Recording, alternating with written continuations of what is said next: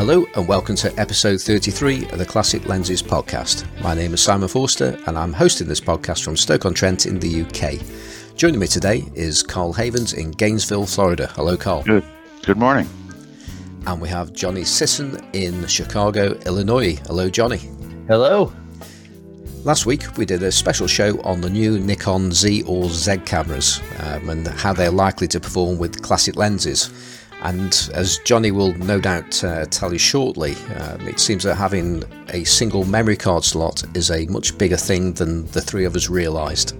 This week we're going back to our core subject matter, in that we're going to be talking about classic lenses, and in particular the classic lenses that we have in our respective collections, but for some reason we don't use either at all or nowhere near enough. So we're going to try and justify that, or we're going to do something about it. But before we do that, here's Johnny with some selected feedback from last week. Yay, feedback. So we're going to talk about feedback from the special. I'm going to try to say it the Simon way this episode, so you can all hear how ridiculous it sounds when I say Nikon, because that's how I would say it in Chicago. Nikon. So talking about the Nikon Z episode. I thought that the comment that the most important comment, of course, was Jason Elias, who said he was deeply disappointed that, meaning that Carl did not buy a Nikon Z camera during the course of the podcast, and said Carl is hereby downgraded to rabid acquisition marmoset. So that was excellent. And then we had Steve Pudell, who told a horrifying story about card backup failure, which I'm going to say was his own fault. Sorry, Sven. I guess it's Sven. Don't stir that hornet's nest, Johnny. Oh no, I'm going to kick the shit out of it right now. Oh. So Christopher J. I'm sorry. It's Sven Pudell. I call him Steve. I'm sorry. Christopher J. May had actually three very, very helpful, I think, thoughts about this whole card gate issue. Which, to be clear, let's just make sure we understand why there's only one card. Because Nikon is too damn cheap to give you two card slots. That is the one and only answer, folks. Go ahead and read all the other answers. I'm just telling you. As somebody who works on the camera sales side of this business, they're too damn cheap to give you two card slots. Let's just make that clear. Okay. You say that, Johnny, but according to all the rumors that are coming out with the new EOS R camera, which that also appears to have a single card slot. So I know that a huge amount of Canon people were really, really slating Nikon, or should I start to say Nikon just to confuse everyone? No, you can say Nikon. Oh, okay. That's fine. Nikon. It sounds better when you say it. So the Canon users were really giving Nikon users a bit of a hard time over the single card slot, and it now appears that there's a good chance that the Canon will only have a single card slot. So I don't know if that means that it's now okay. Well, let's think about it this way. Okay. First of all, and then we'll get back to feedback. Nikon was always going to go first in introducing their full frame mirrorless camera. Canon was always going to let them go first, come hell or high water, because then they get to respond to Nikon with whatever changes whatever people don't like, et cetera, et cetera, et cetera, about the camera that's been released. It gives Canon a chance to tweak whatever they have in the works to outdo that camera, which frankly isn't going to be very difficult to do, in my opinion. But why then would you put two card slots in if Nikon is only putting one in and that's your primary competition? Because I still don't believe they see Sony as their primary competition. I think Nikon does, but I don't think Canon does. So I don't see why they would go to the extra expense of putting a second card slot in that circumstance. Because, I mean, frankly, really, I don't believe, it doesn't matter what I think. I don't believe it's necessary. And I think Christopher J. May's comments about that, related to that, are kind of right on the mark. He shares a really good link. I think he shared it. I'm just looking to see if he shared it or if it came somewhere else in a different link. But there's a very good link in the conversation to Tom Hogan bit on best practices for using memory cards. And I guess, I mean, I don't know if, we do things and maybe we forget where we learned how to do them because we've been doing them a certain way for so long. But Tom Hogan has a lot of really good thoughts about card management, which I guess I must have learned back when I first got into the DSLR stuff about, formatting cards and how to, how to treat them and when to back up, et cetera. And I think it's a really good article for anyone that uses a digital camera with any memory, any recording memory type. And I think doing those things, I probably following that kind of card usage procedure, it's unlikely you're ever going to lose data. But anyhow, point aside. But Johnny, I have a different explanation. Okay. Than Nikon is cheap.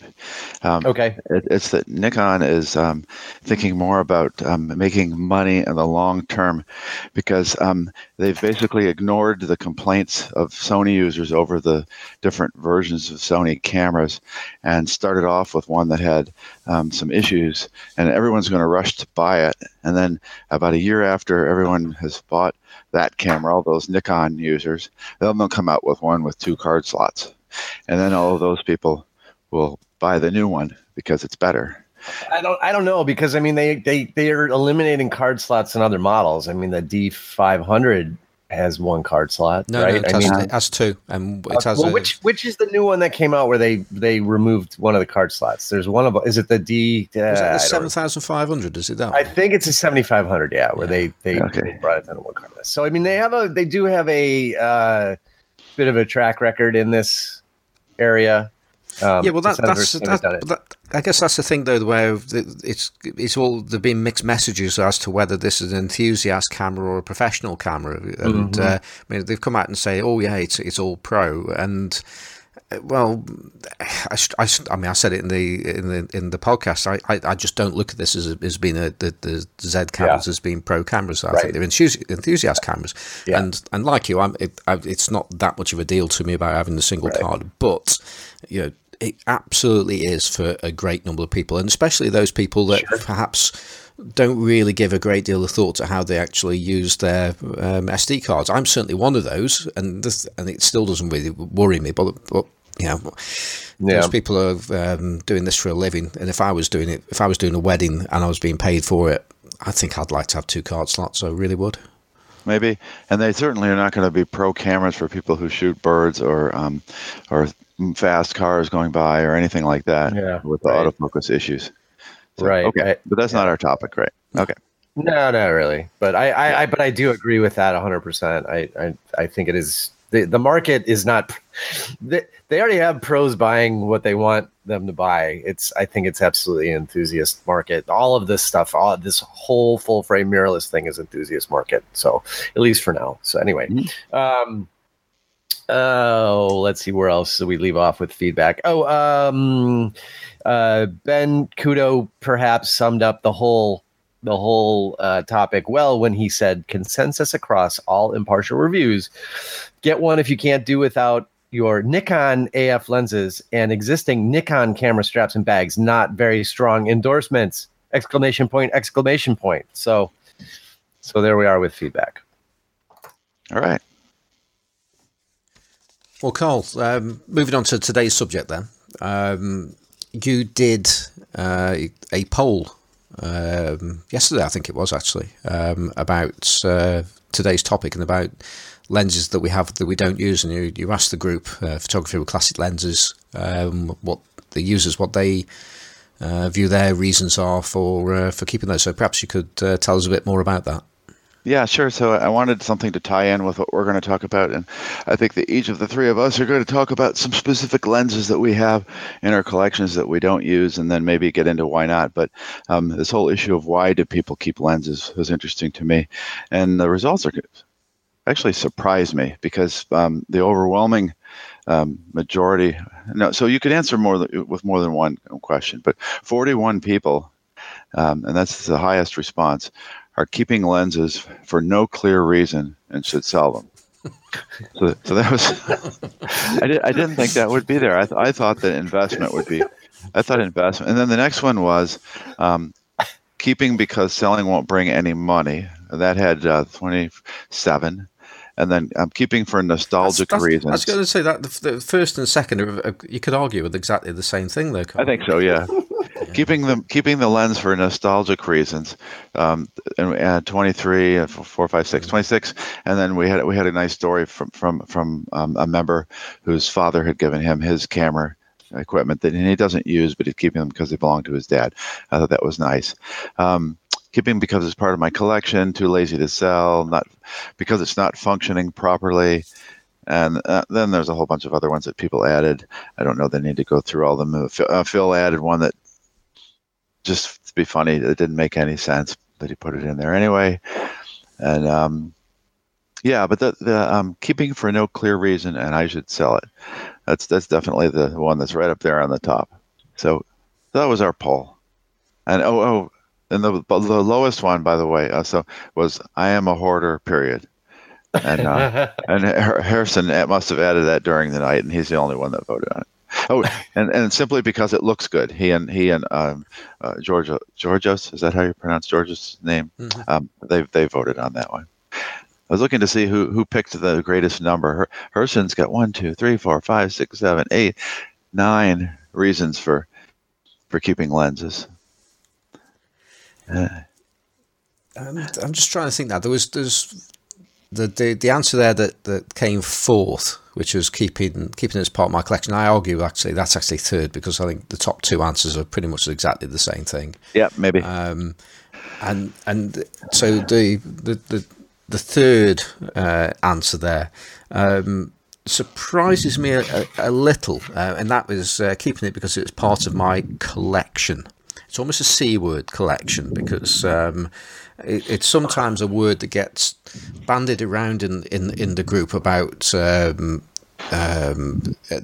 quite negatively, saying that well, you're a collector, I'm a user, and that's something that I get quite irritated by that, because at the end of the day, if people want to collect lenses that for whatever reason they might want to do that, I certainly haven't got a problem with that. Bravo. Yes. Yeah. I mean, there's an argument to say that, well, if they're being collected, they're not being used, which is true. But They're being used. They collect.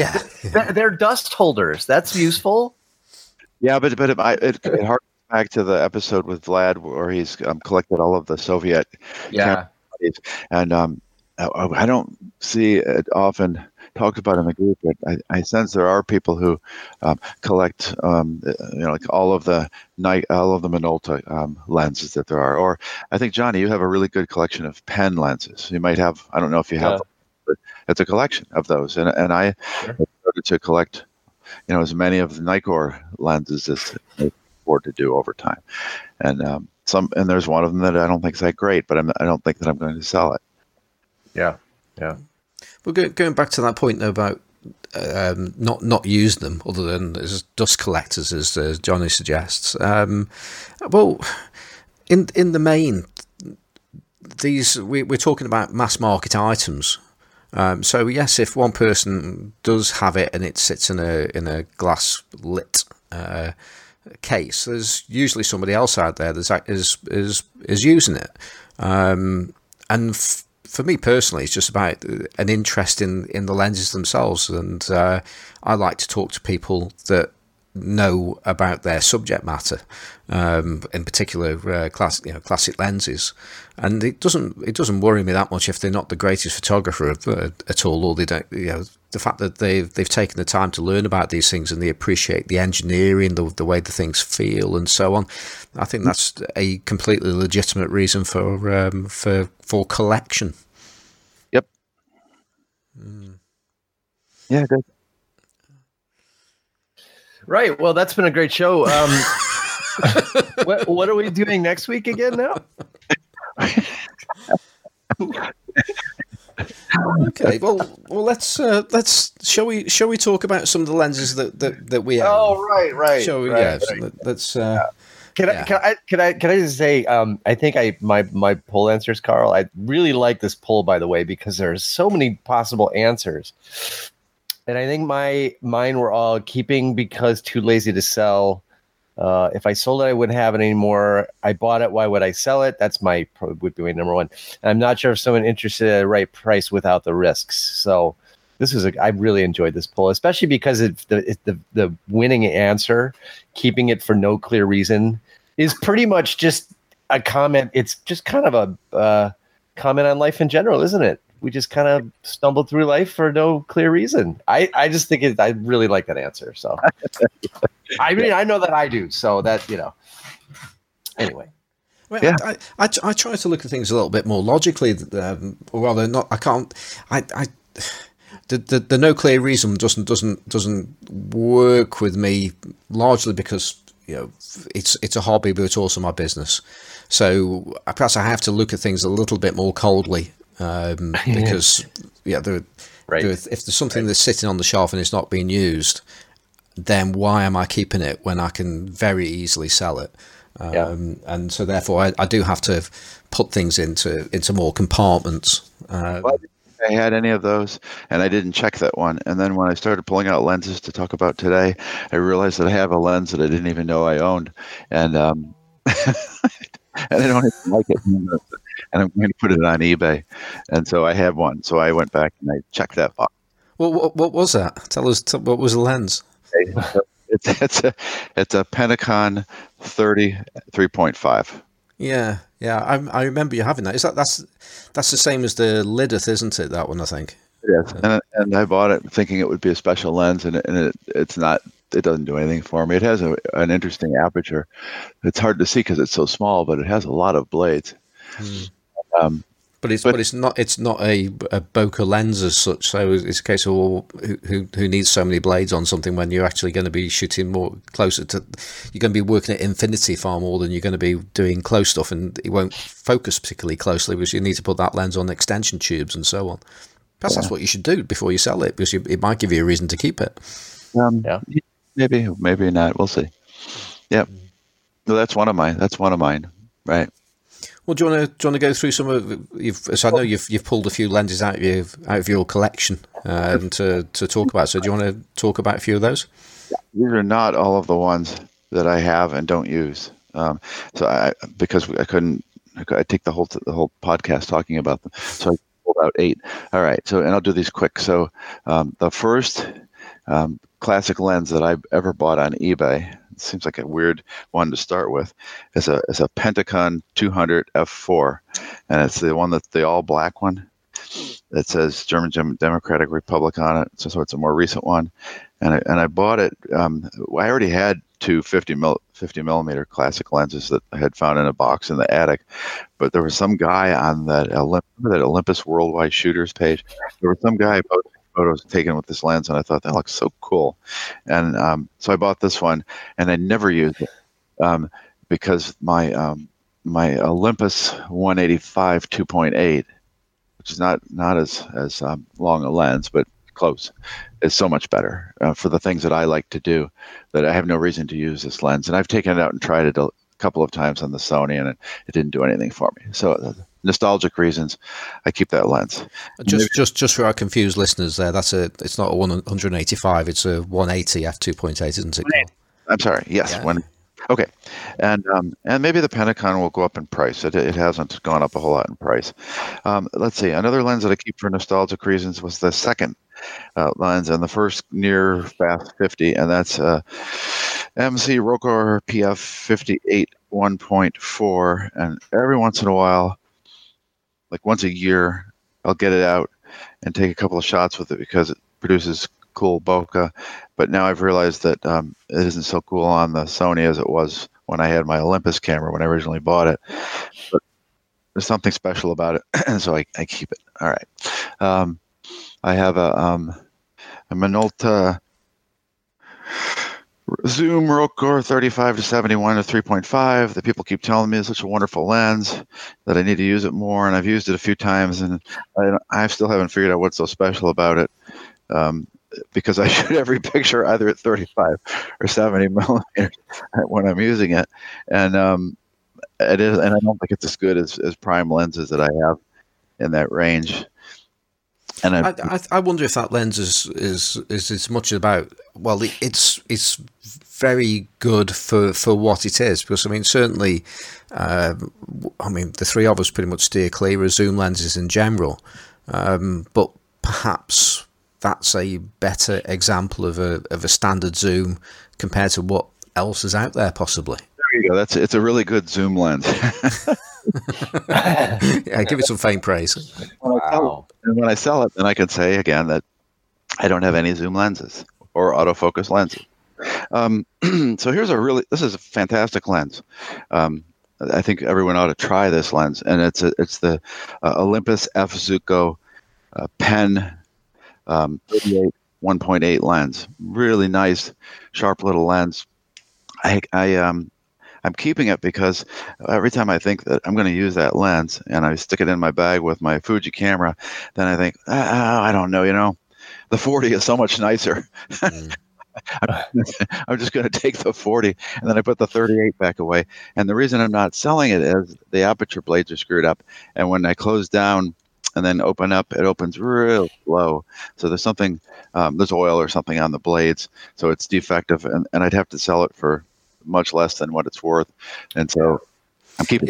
Yeah. Well, we've had this conversation before. It's worth what it's worth. If you've paid too much for it, you've paid too much for it. It's as simple as that. It's absolutely fixable, but you need somebody that knows what they're doing. And if you haven't got on, Johnny.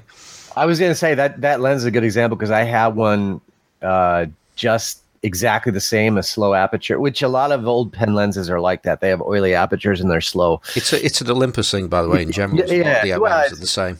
So I bought a Pen F Gothic body, and it had the lens on it. I mean, I basically paid for the camera and the lens was on it. And I even told the guy when I bought it, I'm like, I want it for this price. I got a camera show. I'm like, I want it for this price because, I don't need the lens. You can keep the lens if you want to because it's got a slow aperture and it's going to need to be repaired before it's usable on this camera. So I basically got the lens for nothing, and I actually gave it to Mike Ekman because Mike had a pen camera and no lens, and I knew I was never going to take it apart and fix it. And of course, I think Mike did it. And took Mike all of probably 20 minutes to get it back the way it should be. So he's got it, shooting his camera. But to me, it was worthless because I was either going to have to take it apart and fix it, which means I'm going to ruin it because I ruin lenses if I try to take them apart, or it was going to sit around. So it's one of those lenses I just gave it away. Made more sense, Well, one of the things that's nice about it that's different than the 40 is that if you want to do a shot of a person and you get the distances right and the background right, it'll swirl the bokeh balls.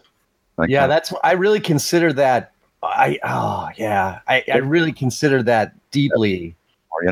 Yeah, before I give it away. And the other thing about this, Johnny, you don't even like swirly bokeh, do you? No, I think Carl just went right over his head. Anyway, sorry, Carl. I was being a dick. Carl's like, yeah, I know you're being a dick. I just don't even. Interesting. Yeah. So the 40, and I have a couple of adapters, and the 40 will pop right onto an adapter and off easily. And this lens, something about the way it's made, it's really tight to get onto an adapter and get off and to get it off of the adapter, I have to turn the focus ring all the way to near focus or infinity, one of the two, and then turn it with my hand on the focus ring. And the result is I'm constantly tightening the screws because the focus ring is coming loose. And so it's annoying, but I'm keeping it because it's a cool little lens. And the Pen 100 is another one. Hold on. So you're keeping this broken lens that you're scared to use because you're just going to destroy it. I mean that's just a nonsense, isn't it? I mean you could just do an honest eBay advert. Say what's wrong with it, and do it as an auction rather than do it as a buy it now. Because if I have a lens that's compromised in some way, and I'm there thinking, well, it can do this, but it's not good at that, and it's not quite there. I'll put it on it with a relatively low auction price, and I'll just let the markets decide what the value is, and if they want to pay a lot of money for it, well, that's fine. If they don't, well, that's fine. As long as you've described it honestly and accurately and fully, then that's all that matters. That's assuming someone will buy it. I was not able to sell that worm bokeh lens in 2 attempts. So Yeah, but again, that could be down to. I mean, was that on a buy it now, or was that an auction? put it on an auction, Oh, and some freaking idiot from England bid on it when I said no international shipping and won the auction, and then I couldn't, and then I didn't sell it to the guy. So maybe I'll auction that one again. Anyway, I'm keeping it. I'm using other things than bokeh. It's a really good lens. but you won't use it. Oh yeah, I'm using it. It works. Well, even though you're going to destroy it next time you take it off the lens, off the adapter. 38 you're talking about. Okay, yeah.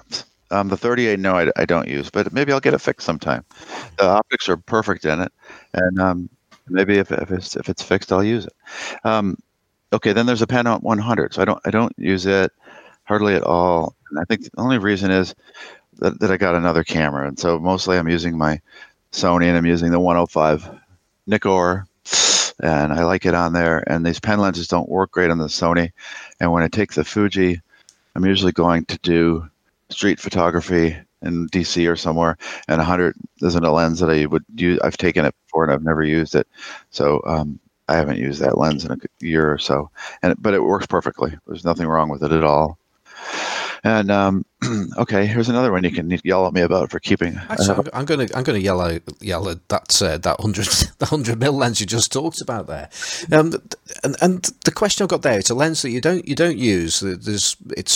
There are other ways of doing what it does, the bit that confuses me is that you're very, very good at picking up a lens, buying a lens, usually on the podcast, and loving it for a period of time, then selling and then selling it very, very before quickly. The next podcast. Yeah, and so I'm just wondering when it's as if like some lenses like fall through a hole. And they just go into the ether, whereas other ones you can be quite ruthless with, and I just wonder what happens there. Why does that happen? Yeah, I'm keeping that one as an investment. Right. No, I'm keeping it for no clear reason. I don't know, Simon. I don't know. These have just been sitting in the cabinet, and I haven't even noticed, honestly, that they were still there. I mean, here's another one that you already told me about this, so you don't have to say it again. I have a Flektogon 85 2.8. I love it. I like it better than the faster one that my brother has. And well, after about 2 weeks, it got stuck wide open, and I cannot close it down. I don't know. So there you are. I haven't used it since I bought the Sony. I should put it on the Sony and see what it looks like wide open. But it was sitting in the back of my lens drawer, and I forgot that I still had it. And it's kind of like that Pentacon 33.5. And here's another lens that I realized yesterday that I forgot that I have because it was in its little blue box, and that's a Schneider Kreuznach Kompanar 50 4.5, right? And that's the lens that a bunch of us bought back when it was really cool to get these lenses because they have a square aperture and you can make diamonds or squares in the bokeh. All right. And it took really nice shots on the Olympus. And I have a feeling it's going to be similar to that Meyer Optic Doma plant, and that was really good on a small sensor, and on this Fuji it's not going to be so great, but maybe I'll try it someday. So those are mine. Yeah, that's quite interesting about the Schneider. I never attempt to pronounce the K word after. I just say Schneider and leave it at that. But it's pronounced Nikon. And I've got a Meopta Bellar 50 4.5, which is all intents and purposes it's pretty much exactly the same as that Schneider, and the reason why I bought it and the reason why I've used it in the past, and it is in front of me. I've dug out about 8 or 9 lenses that aren't getting anywhere near enough use, and that is one of them. But in the case of that one, and this probably goes with quite a few lenses. There are some lenses that can do something that other lenses cannot do, and if you're in the mood to use that particular look, then and that mood strikes you 3 times a year or something like that, and it doesn't owe you much, then I see no reason to sell it. I mean, I've had some pretty good shots out of with that lens. And you can also use it for more than just getting square bokeh. You can also get 4-pointed sun stars or starbursts if you really want it to. I'm not saying they actually look better than 6, but and they certainly don't look as good as those like 18 bursts you can get with certain lenses. But it's worth very, very little. It takes up very little space, and I think, well, that's a good enough reason just to keep hold of that.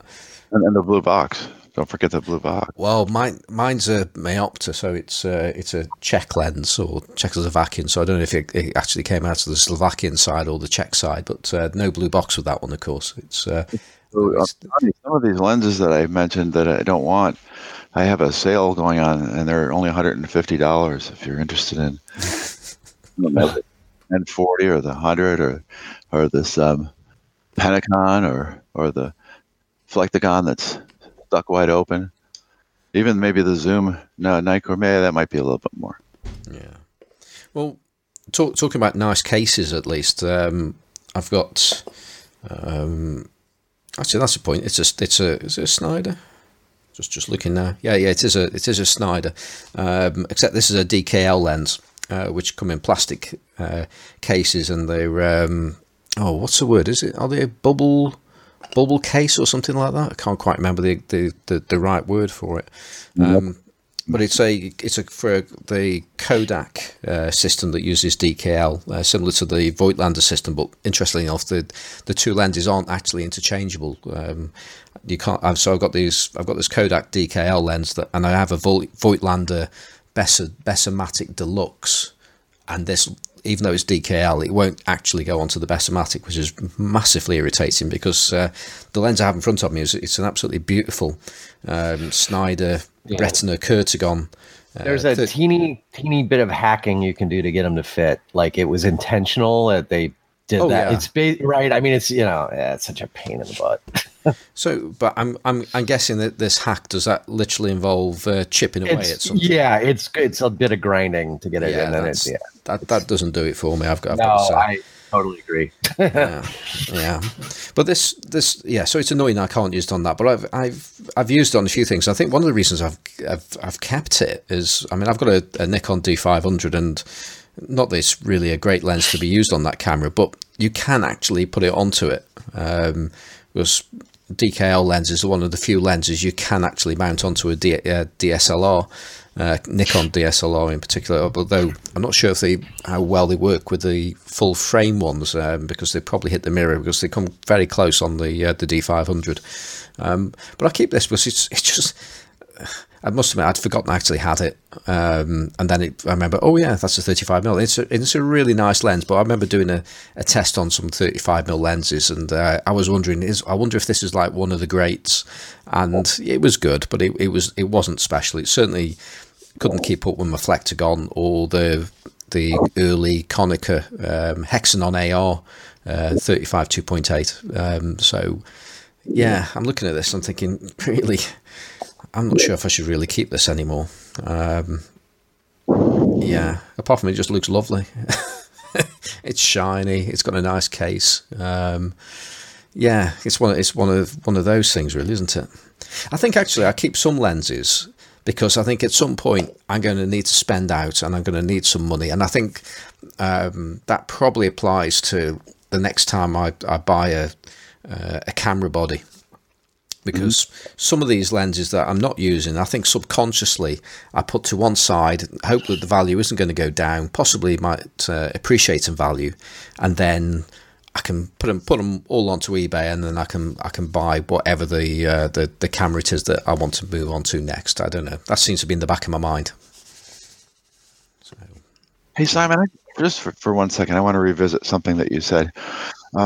And this might explain why I haven't sold these two lenses that are defective.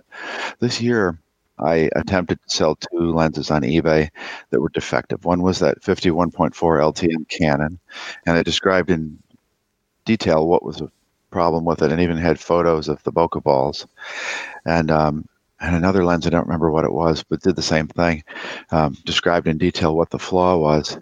Both of them sold in auction, and then in each case, the seller requested a return and said something else was wrong with it.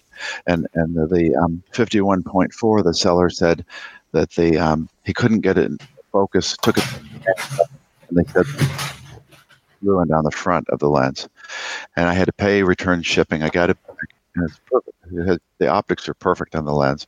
And it was the same thing with the other one.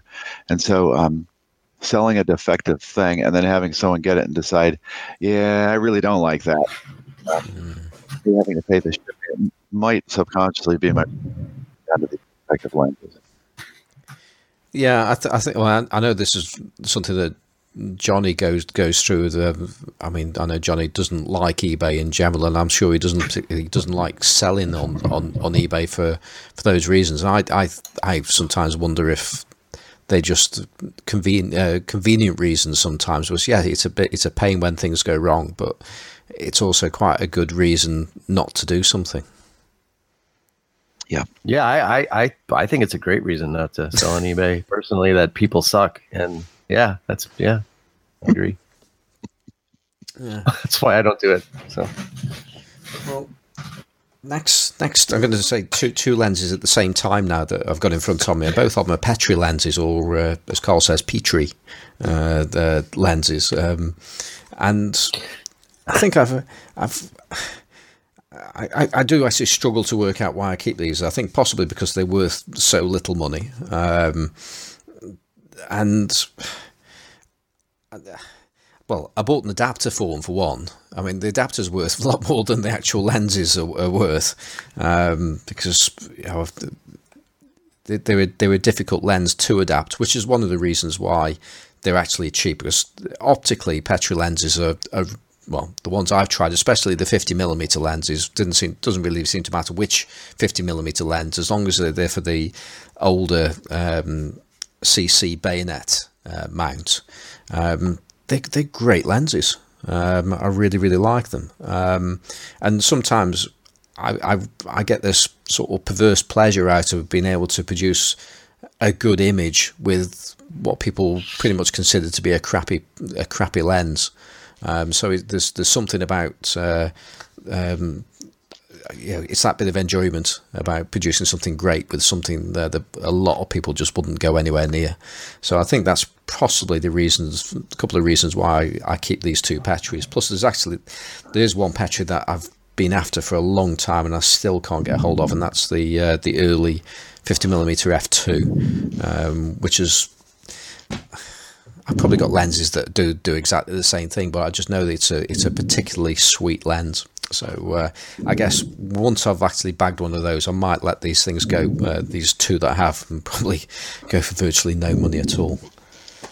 I don't know if either you guys have got any lenses of that kind of nature. No, I mean I have really cheap lenses, but they're good. But I've never tried that Industar 50-2 lens on the Sony. I need to do that sometime, because in fact I haven't used that lens since I had my Olympus. That's a long time ago, and it was a fantastic lens. I think I paid $12 for it or something, and I had to give it a go on my Sony sometime. Yeah, well, it's a Tessar though, isn't it? So that could be curbing your enthusiasm, maybe. Maybe. Yeah. Johnny's staying quiet. I have. What was the question again? I have the real thing, so why use a? We're talking Tessars again. The 50-5. Oh, I fell asleep when you started talking Tessars. You should have been proud. I actually managed to stay awake. I was really impressed, Simon. Definitely. Yeah. Okay. Well, That's the Petri lenses, which have sparked no interest whatsoever. Some things never change. No, not at all, unless it says Green-O-Matic on it. It's well, just that's not. different. Petri, Green-O-Matic said Petri SLR is a complete no-go zone. So Okay, well, Yeah. okay, I'm going to say one of the buzzwords now, and Nikon?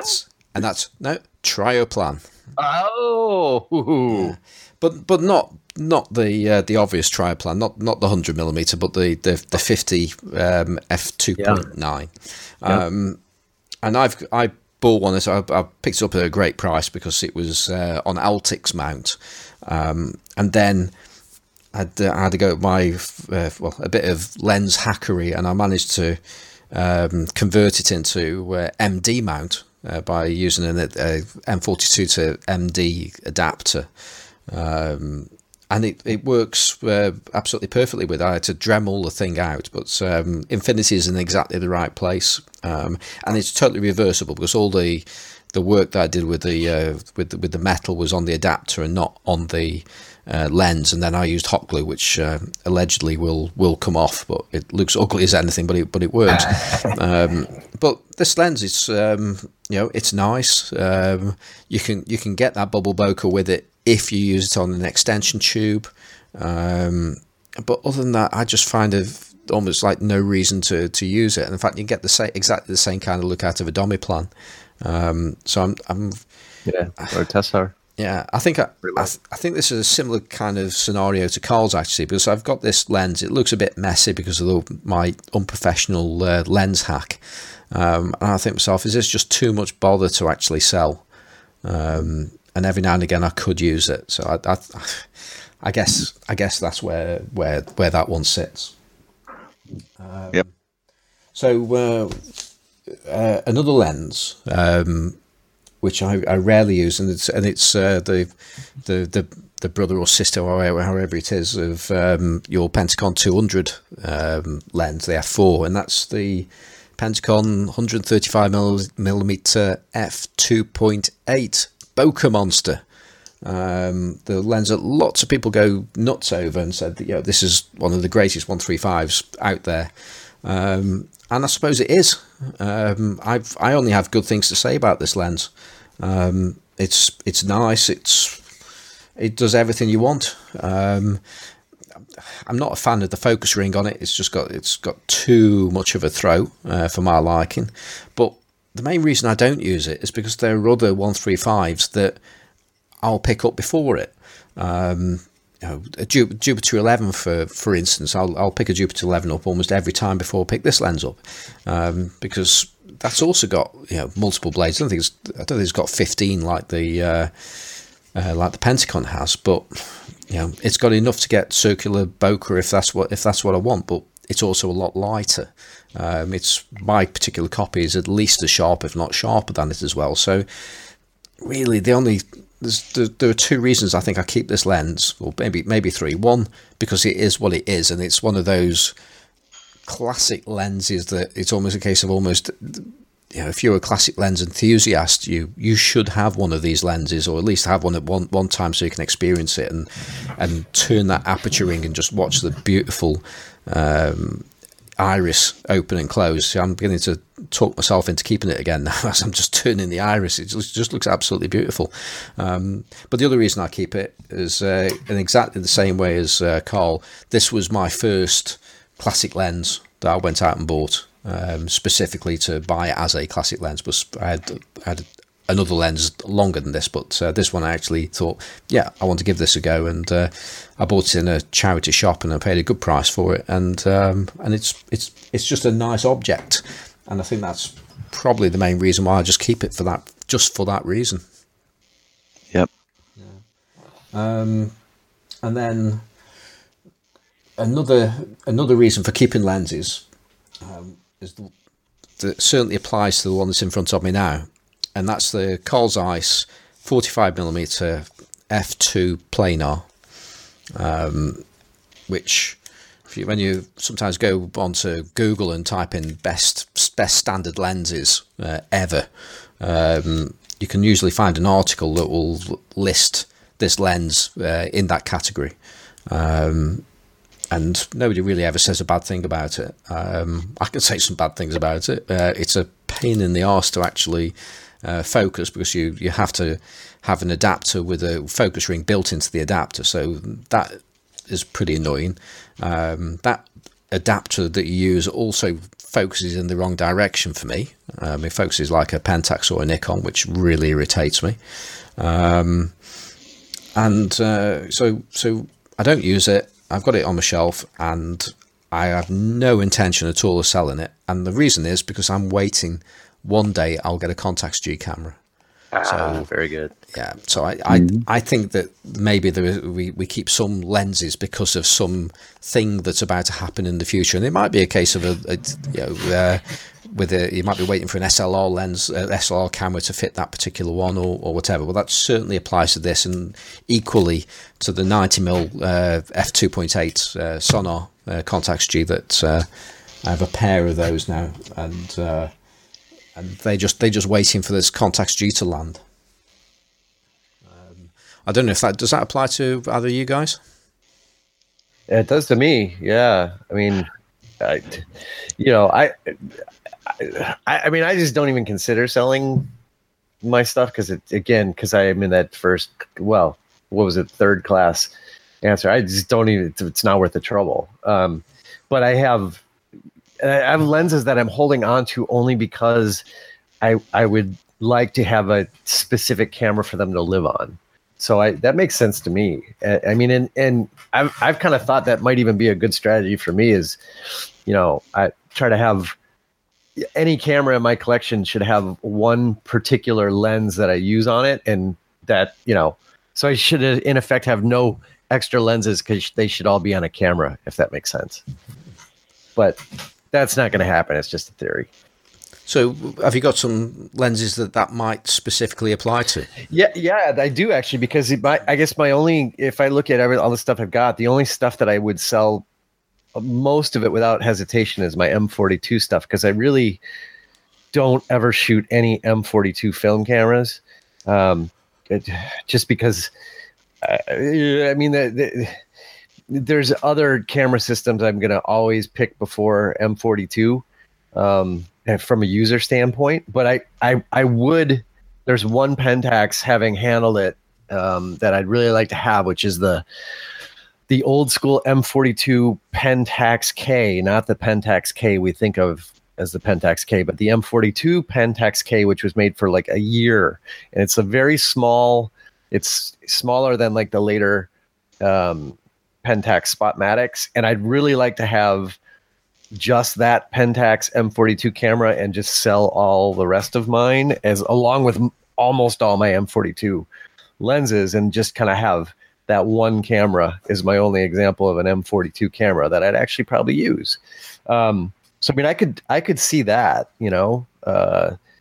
as a way to kind of go about it, because I just, unless I'm going to put M42 lenses on either an Olympus or a Minolta and use them as essentially aperture priority lenses, I'm just not going to shoot them on a Pentax body. So, yep. Well, just to round off some of the, I'm just going to name drop a few lenses that I've got that never get used or rarely get used. I've got a Meyer Optic or Meyer Optic.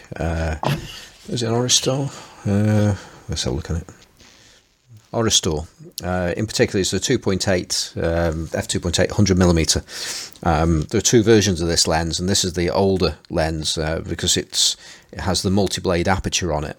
It's a zebra lens as well, whereas the later one, it's not zebra, and it's got a 6-blade aperture. Interesting enough, this is actually a lens that isn't a preset, yet it has a preset style aperture, almost as if it's an RF lens, a rangefinder lens. Actually, that's a point that's been vexing me at the moment. So just go back onto new cameras there. I believe the mount name for the new mirrorless Canon cameras is RF. And bastards. That is really winding me up. Yeah. That's as bad as Olympus with the new Pen-F. Yeah. Oh my god. Yeah. Bastards. Exactly. I mean, point being is, how many times and how many conversations do we have collectively when we're talking to new users and they're struggling to work out why a rangefinder lens won't work on their DSLR. And we'll say, well, it's an RF lens, and then they're going to start thinking, well, that's a Canon lens, isn't it? No, it's not a Canon lens, and it's because in no short time, that's exactly what RF is going to mean to most people in a very short period of time. Yeah. Anyway, so. Have you guys ever seen that Disney movie where the animals are stuck in the zoo in New York and then they get stranded in Africa? What's the name of that one? You know what I'm talking about? I do. What's it? It's Madagascar, isn't it? Madagascar, right. So they're on Madagascar and there's that one line where somebody says 69 years and they're like, no, 629 years. It's just like that. You know the one I mean? No. 69 years? No, 629 years. Anyway, I'll put a link to that very important reference in the podcast. I think we need that now. Yeah. But I wonder if it was intentional or just a mistake, and they didn't even think about it, because it reminds me of the first Olympus SLR, and it was an M. And they had to have named it an M on purpose. Oh, yeah. Right? Yeah, okay, yeah. And they had to rename it because back then Leica could jump down our throat. Yeah. So they just don't care. We're not important. We are not important in this conversation. We are such a niche that it doesn't matter, you know? They don't care if it screws up our Google searches and our conversations, because we're doing something that they totally don't intend anyone to do with their cameras, which is I think all of these lenses that we've been buying will go way up in value after a time when these Canon and Nikon users realize that they can adapt lenses onto them. Don't you think? You don't believe that, do you? No, not really. I absolutely do. I do. I think the people who buy mirrorless cameras from them are going to be in a different mindset than the ones that stick with their DSLRs. I don't know though, because I had like a good example. I had a guy that I talked to in the shop the other day who just bought a Sony mirrorless camera, and he was excited about this. And then but what adapter do you think he wanted for his Sony mirrorless camera? He wanted an adapter for his Canon autofocus lenses. Because that's the market all these cameras are aimed at. They're aimed at people who have DSLRs that already have lenses. So those are the factory adapters. I mean, Canon's got a factory 3 of them coming out with the new camera, apparently. And Nikon has a factory adapter that works with, 3 of their existing lenses. So they don't give an F about us doing what we're doing. Now, that doesn't mean people aren't doing it, but it's just not part of their thinking, I mean, Fuji put out a Leica M adapter, the native mount to the Fuji cameras to hold, that retains aperture data and all that, but it's not really part of their thinking. Yeah. Well, you've already highlighted that last week when we were talking about the profit margins of camera bodies. Yeah, it's tiny, so they want you to buy the lenses because that's where they're making the money. So why publicize the fact that you know what, you got this great system, and you know what, it'll work great with lenses that you make no money on. Exactly. They already made their money on that. I mean, Canon, they made their money on the FD stuff two decades ago. They don't care if you want to try to put an FD lens on the new system. Yeah, it's certainly one of those things I've said in the past, that we think we're part of this this large movement interested in old lenses. Well, it's a relatively large movement, but it's tiny compared to the big world out there. We're a strange little cult, is what we are. Yeah, speak for yourself.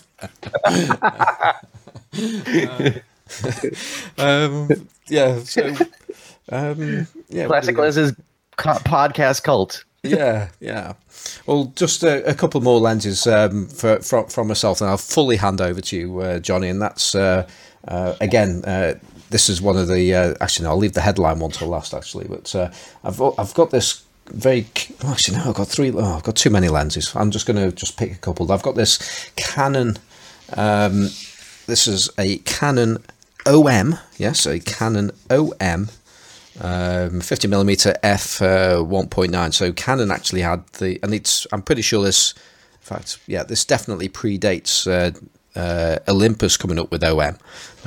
So I have a Canon OM 50mm f 1.9. So two bits of interest there, because there aren't many 1.9 50mm Canons out there, and there's certainly only one that says OM on it. And this is for an early Mamiya SLR camera that used a variation of the Exacta mount. So you can actually mount this onto some, not all, Exacta adapters, except you have to do it upside down. Because it wants to put the shutter arm on the right hand side of the camera rather than the left, as it would be on an Exacta camera. And I think I just keep this because it's curious. I should sell it really, because I don't use it. It will actually give me a bit of swirly bokeh actually, but it just sits in the cupboard. But it's just curious. It's just an interesting thing. And then two last lenses that don't get anywhere near as much use, and one is one of my favourite lenses, the Olympus OM 100mm f2. And for a similar reason, the Helios 40 that I have, and they are both lenses I really, really like, but I just don't do anything at those focal lengths anymore. I don't think I ever did, to be honest. And I think that's the thing. I think to myself, I've got to keep these lenses because I know they're just great lenses. They're going to be expensive to rebuy. And at some point, there's going to be some reason why I want to use it. And sometimes that reason does occur, very, very rarely, where they are exactly the right lens to use. But generally speaking, the focal length just doesn't work for it. There's nothing wrong with the lenses themselves. It's just the focal length. Yeah. So back onto your collection, Johnny. Other lenses that you've got, which you've got no good reason for keeping them, maybe. Well, that's all of them, isn't it? No, look, I mean, I've been pretty honest about this. I've used basically 2 interchangeable lens cameras this year, and I've used basically 2 lenses this year. So I have no business owning most of it. But like I say, the only reason I hold on to them is because I do have cameras that I do use occasionally, and I need lenses for those cameras. But yeah, I guess I go to the trouble of buying stuff. I just don't see the point in selling it if I've gone to the trouble of buying it for a reason, other than all that M42 stuff I mentioned. But there's not a lot else I really would go out of my way to sell, because either I can use it, I can use it if I want to. I have it as an option because I went to the trouble of seeking it out in the first place. So there you go. What are we doing on next week's show? So, I thought when we got to the end of this, I would have realized there's some lenses that I really want to list on eBay and get rid of, and now I don't know. And you're not going to now, really? No, and I thought, if you're looking at this blasted zoom lens that everyone tells me is so wonderful, don't get rid of it, use it. And I think, what am I going to do with it? What am I going to shoot? I'm just going to go out and take pictures. If I go somewhere where I have particular things in mind, there's going to be some prime lens that I want to take. Going out, I took a lot of photos at marinas and things like that, and 24 millimeters is what I wanted to shoot, and then Nikkor was the lens to use. I wouldn't have taken this lens and shot it at 35, and then there were other things I shot at 50, and I took. I wouldn't take the 7 Artisans again. I'd probably take a Nikkor for that also, but I don't know what I would do with this lens. It's heavy. Carry it around as a spare, and maybe take the lens I have on the camera off and use it because I see something that I want to shoot that would be just perfect for. I don't get zoom lenses. Yeah, sell them all. Yeah, I agree. we all agree. I mean, that's actually we've had. I mean, we did get somebody wrote into us once. Why don't you do an episode on zoom lenses? Because I think it probably lasts 5 minutes. Yeah. No, don't even bother to sell them. Just bin them. Just, I mean, why would you then go to the trouble? Yeah, but Simon has a Zoomar. Simon has the Zoomar, yes. Yeah, but that's different though, isn't it? That is different. And I just realised that is actually totally in the category of what we're talking about. Right. I've not used that for a year. And I've got I have a film camera. I have the native film camera for that lens as well. Yeah. And I've got to say, it was really good fun to use on that camera. And it's just I really like the lens.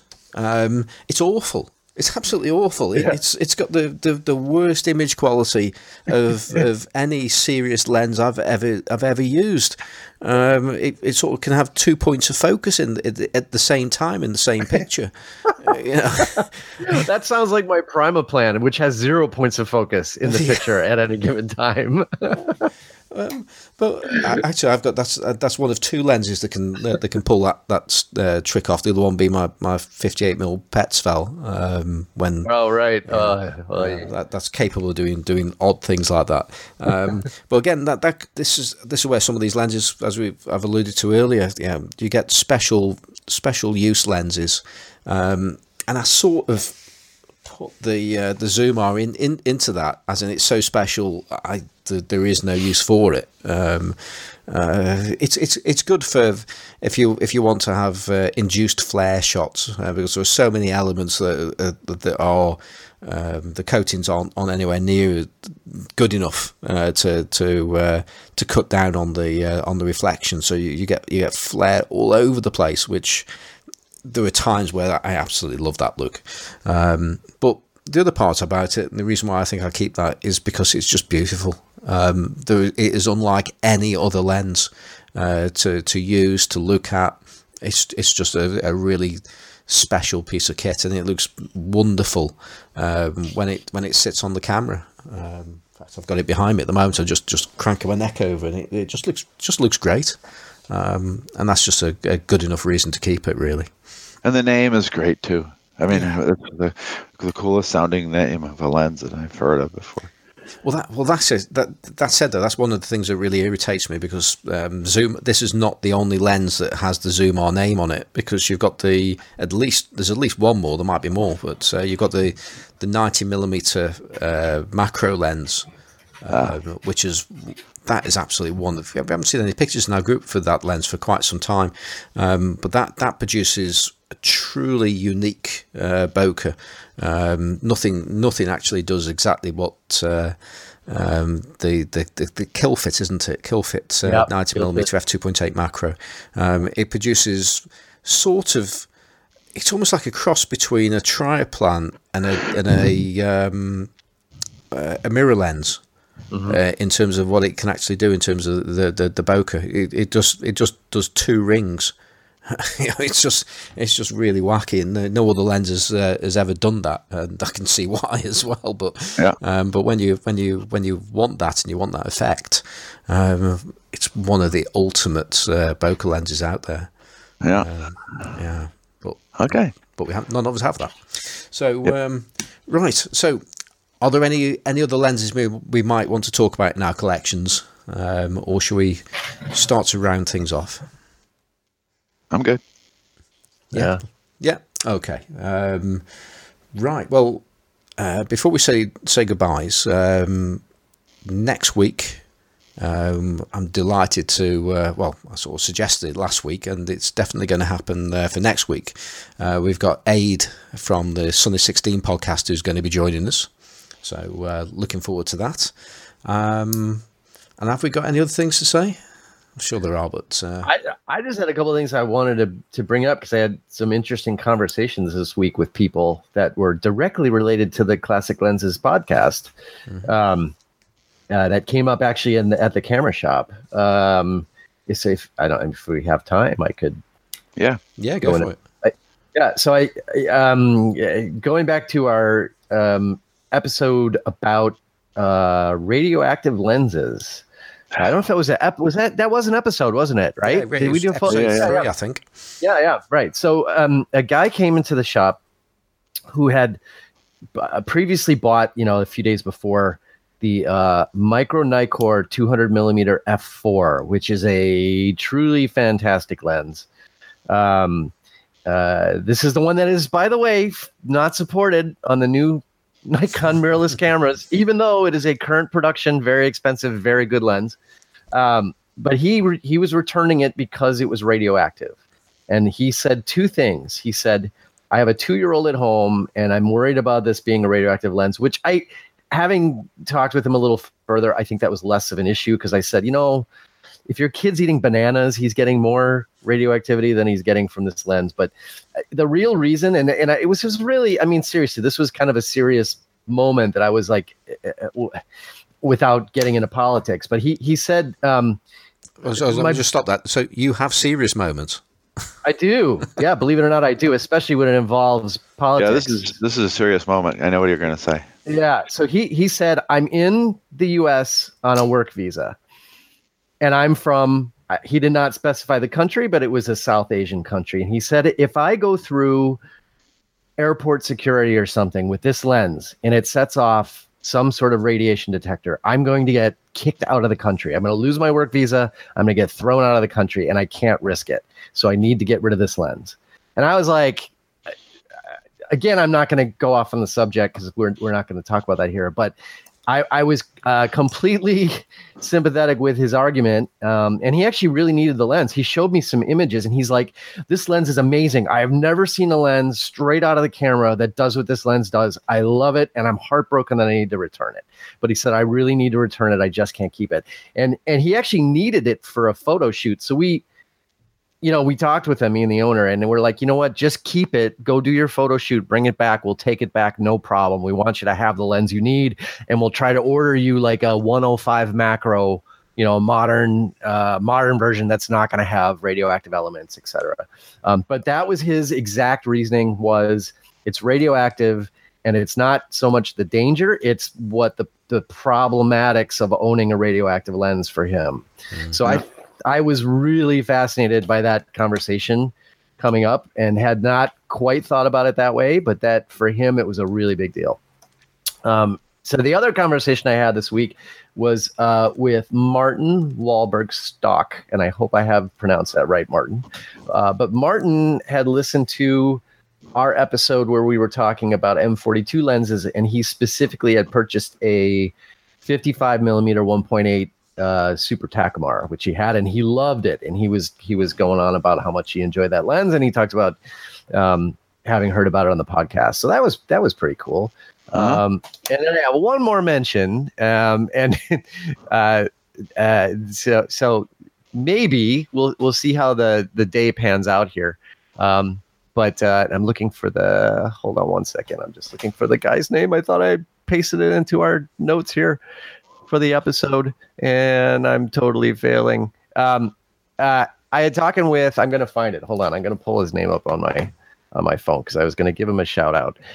But I've been looking at lens I've been looking at to buy recently, and right now is the W Nikkor 35 millimeter f2.5, which is for Nikon RF.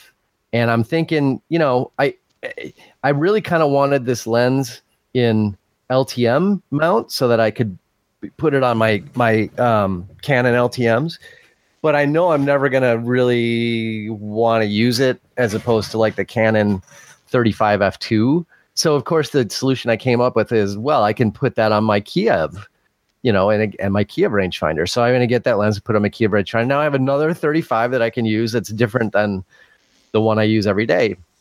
But then I'm thinking, well, why don't I just get a Nikon S2 rangefinder with that, to put in that lens, going with the theory that I should have one camera for each lens in my collection, and that's that. So I started looking around, and I found on eBay a guy who was listing here in Chicago a Nikon F2 rangefinder, S2 rangefinder with a 51.4 lens on it, which I don't really need the lens, but the camera's here in Chicago and I wouldn't have to order it from overseas. So I was talking with this guy, Joe, and it turns out this guy, Joe, is a podcast listener. And we had a little conversation about how he's selling this camera for, somebody he knows, an older guy that doesn't do eBay and that sort of thing and doesn't do the online stuff. So we had a little chat about that camera, and I might go see it today after the podcast and check it out and maybe pick it up. We'll see. But he is on Instagram as Woos Brills, which is WUCE.BRILLIS, which I'll put a little shout out into the podcast notes for that. But that was a third podcast reference in a 1 week where I had actually talked with someone in person who's listening to the podcast. So it always kind of surprises me to run into people who are listeners, but I thought that was really cool. So anyway, maybe this week I'll be the one buying something during and or shortly after the podcast. We'll see. You just reminded me something there. We, as a podcast, we appeared in an article on Emulsive last week as well. Oh, great. Because M has done a list of mainly analog podcasts. Yeah. Then he had another category of what did he say? Honorable mentions. I think he initially. I think it was wasn't it like quasi analog or something? No, not quite. It started. It did change because it started off with honorable mentions and like the Art of Photography podcast was on there. So it's not specifically analog, but goes there. And we appeared in the analog section, and then M dropped a post into our group, and which it got the Jimmy D attention and treatment, and where of course, like he criticised the I think the podcast before last for being too filmy, and then last week we were criticised for being too digitally by Jimmy as well. Whereas hopefully this one's on message for Jimmy, I think this week. So I hope you. Yeah, we talked about absolutely nothing important at all. Yeah, so. Exactly.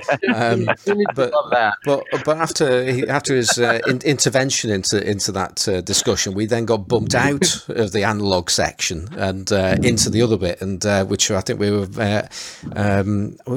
ambiguously analog. That's it. Yes, yeah. Ambiguously analog. Yeah. So thanks for that, Jimmy. we were on the A list for around about 12 hours before getting kicked out of there. So, have we got anything else, or should we go home now? We go. Okay. All right then. So Johnny, how can people follow you on when they're not listening to you here?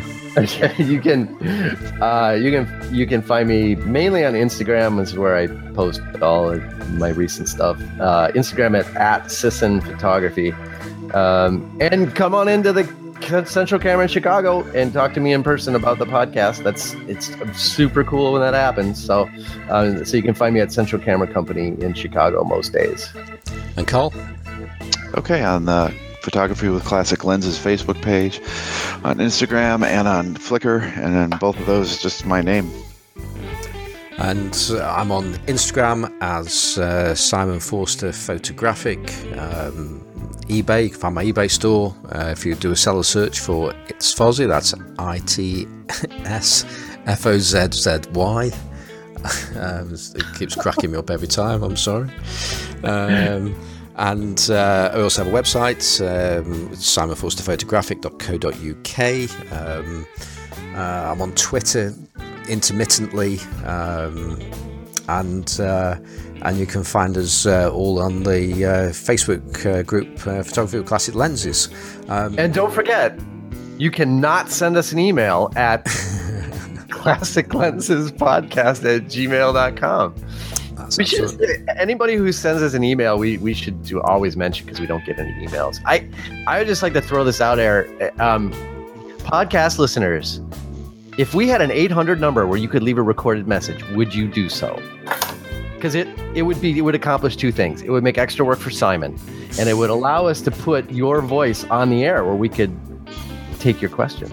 That'd be cool. Well, that's it. I mean, if you've got the ability to record your voice, record a question, email do it. that too.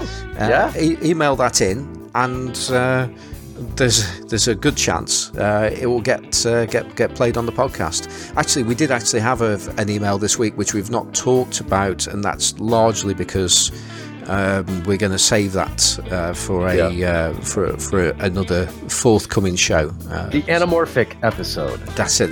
Well, yeah. Yes. Yeah. Now you're really building people's hopes up now. Yes, we will have. What's the director that's doing all the Star Wars movies and the Star Trek movies? Right. What's his name? That guy. We're gonna have that guy on the. Yeah, he's gonna talk all about J.J. Abrams. J.J. Abrams is gonna be on this special anamorphic episode talking about anamorphic lens flare and why you need it. That's it. Okay, and finally, just wish to thank, because I've forgotten for the last 2 weeks, so thank Kevin MacLeod of Incompetech.com for letting us use his Octo Blues music for our theme music. Right, so I hope you've enjoyed, actually one last thing, we had some great outtakes to put on the end of today's show, but I didn't press the record button, so you're just going to have to take my word for it, and I'm sorry. But anyway, that's pretty much it. So I hope you've enjoyed this week's show, and it'd be great if you can join us again next week. Thank you. Goodbye. Yeah, do an outtake now, Johnny. Go on, go for it. Make it funny. Oh, that's too much pressure. And spontaneous. I can't do that. It's too much pressure. You gotta give me a topic at least or something. No, I think that's it. I think we just had it. That was the outtake? That was What it. about that? What about that nice black and white film like photo that I took? Oh. Actually, one of the first comments was that who says you can't make a film-like image with a digital camera? And then the other comments were, "Wow!" You can kid yourself oh my god, this is great. And then great use of HDR, which I told the guy wasn't HDR, but he said, "Yeah, but it has fantastic dynamic range." And I kept waiting all day for Johnny to come on with his usual thing about how the picture looked muddy because it had too much dynamic range and it didn't look like a film picture. And yada yada. I said that was okay. I said that was all right. I said that it doesn't look like a film picture, but it doesn't have to. I said that. Okay. I still said it was crap, but I said it was okay that it was okay that it was crap.